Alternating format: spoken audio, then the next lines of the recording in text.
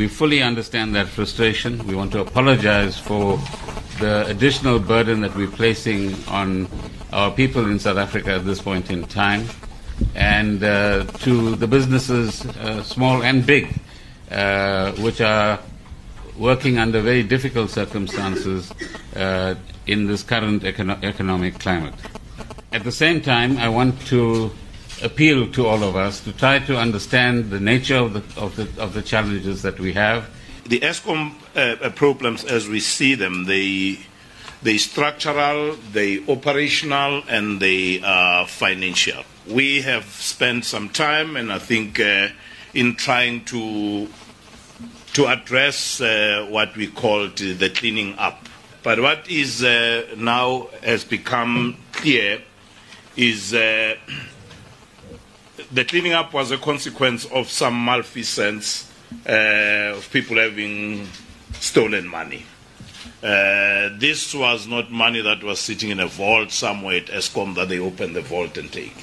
It now becomes clear when you hear that the average life of the Eskom plant is 38 years. It's clear looking in the financials that for the last 5 years in particular, up to February 2018, there's been maintenance in a reduction sense. So it has to be that money that was not spent on maintenance. The question has to be, what was that money spent on? That is an issue that is currently now being pursued through the law enforcement agencies, either on a criminal process or on civil processes. That is the one side. But the reality is we now have a plant that is falling off, owing to not maintenance. Eskom at a point took a decision that they will not be maintaining their old plant.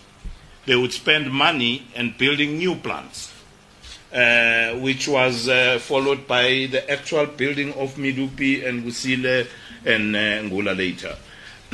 That decision, rightly or wrongly, was taken. The reality, though, is that the plants that were built have not come on stream fully, and the partial commercial availability of those plants has not been able to produce the required electricity. If you have taken out 10,000 megawatts, you have to replace it with 10,000 new ones. The two new ones are not producing that. The one power station has got only one unit that has been commercially commissioned. The others, two or so units, but they all continuously are tripping. They're tripping because of a variety of reasons. We have found that some of the problems have to do with the design. But the design in itself cannot be a problem. It's what you do about fixing the design problems that you find in there. So we are in a situation that the Minister has explained to you the gap between the installed base and what is available, the 48 and the 28,000, and the demand. If the demand is met, then there is no need to load shed. But if there is more demand than there is supply, you need to find another way of dealing with this. But our current plants, the new ones are not producing the required capacity. The old ones are too old. We are now pushing them. There's only just so much that they can do. So where we now find ourselves, we do need time with the equipment. We do have to get time with the equipment. We've had these equipment that works when they are hot. You need to get them cold so that you can work on them. When you work on them, you've got to fire them up, test them when they are hot, see where the leaks are, take them off, make them cold, go and find those spares. These are old equipment. Go find those spares, go find the people, go pay the money that you need. So where we're at now is, as I see Eskom in two streams. What I would call the routine stream, that there is a particular process you need to follow to procure, there is a particular process you need to follow to get services, to get people. There is the crisis part of Eskom. The operational side is now the crisis level of Eskom. That crisis, I think, would need a crisis reaction methodology. Here we need time and speed. Here we need time to work with the equipment. We need speed to address the problems. We need speed to get the equipment, the spares. You need speed to get the people that you need to get. You need money to pay for the things that you need to get. The processes that are there as per the prescripts of our various governance are not geared up for the speed that is now required. And that was Eskom's board chairperson, Jabu Mabuza, talking about the requirement for crisis reaction as well as time and speed to fix the current load shedding situation. Well, Minister of Public Enterprises Pravin Gordhan also weighed in. I know the most important issue for South Africans at the moment is how long will this last? And when are you able to give us certainty that load shedding will end? And all I want to do right up front, before anybody asks the question later, is to say that at this point in time, we still are getting a better grasp of the technical problems and other problems that Eskom power stations are confronting. And that is why you've had the presidential Eskom task team created by the President in January, which presented one report. You've had the Eskom board and management developing a turnaround plan and a 9-point generation plan as well. And right now we have, on a voluntary basis, 12 or 14 engineers that are visiting the plants, the power stations themselves, to give us another independent view of what's going wrong and how quickly can we repair what is going wrong at the power stations themselves. So that demonstrates to you our eagerness and determination to get to the bottom of what the problems are, but more importantly, be able to communicate to South Africans an answer to the question, how long will load shedding last? So the direct answer to that question is that we need to complete these investigations. And that we will come back to you in the next 10 to 14 days in a similar form, and equally frankly tell you where do we stand on the particular challenges we have.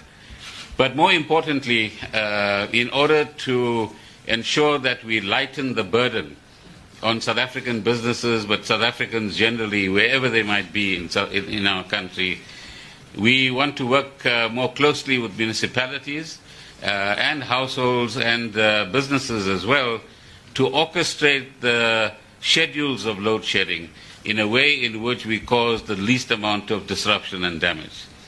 So at the moment, we might not be doing that in the right kind of way. We've started talking to different constituencies amongst the public, and once we have a better understanding in the next day or two, we want to see how all of us can work together in order to solve this problem.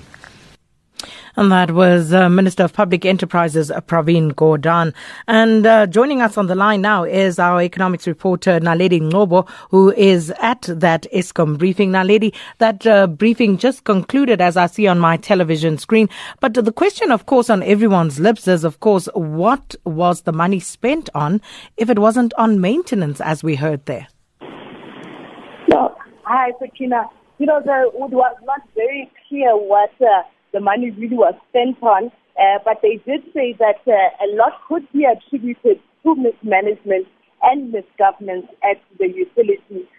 You would have heard the board chairperson of Eskom also saying that, that was Jabu Mabuza also saying that there has been a number of structural and operational issues at Eskom, which really has affected the way in which Eskom operates and has affected supply. He mentioned that, there were problems in terms of coal supply because of contractual issues. If you remember, there was a problem with Optimum, the Guta-owned mine, which is now under business rescue, which was unable to supply the required coal, and in fact was supplying substandard quality of coal, and that was an issue then.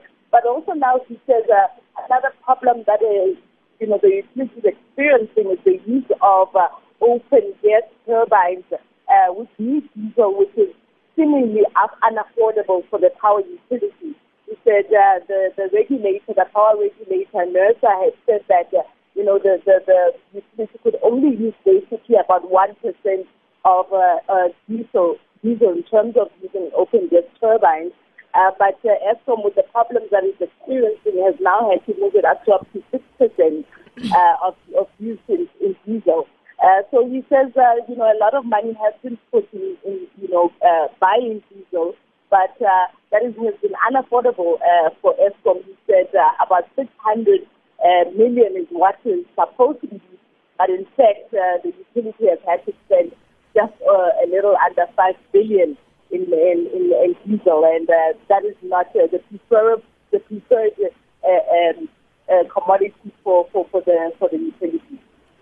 It certainly does get one's head spinning. But just a final question, Naledi. Minister Gordhan also indicated that they would report back in 10 to 14 days' time on progress that has been made. Was there any clarity, though, as to whether we will experience load shedding until such time that they do report back? Well, you'll remember that before this, Eskom had said that we are going to be experiencing load shedding until Wednesday. But the president also yesterday had said that technicians had also been sent to Mozambique. You remember, they did say that some of the problems that have been affecting power supply has been the fact that, some of what we transmit from Mozambique has had interference as a result of a tropical cyclone that hit the country.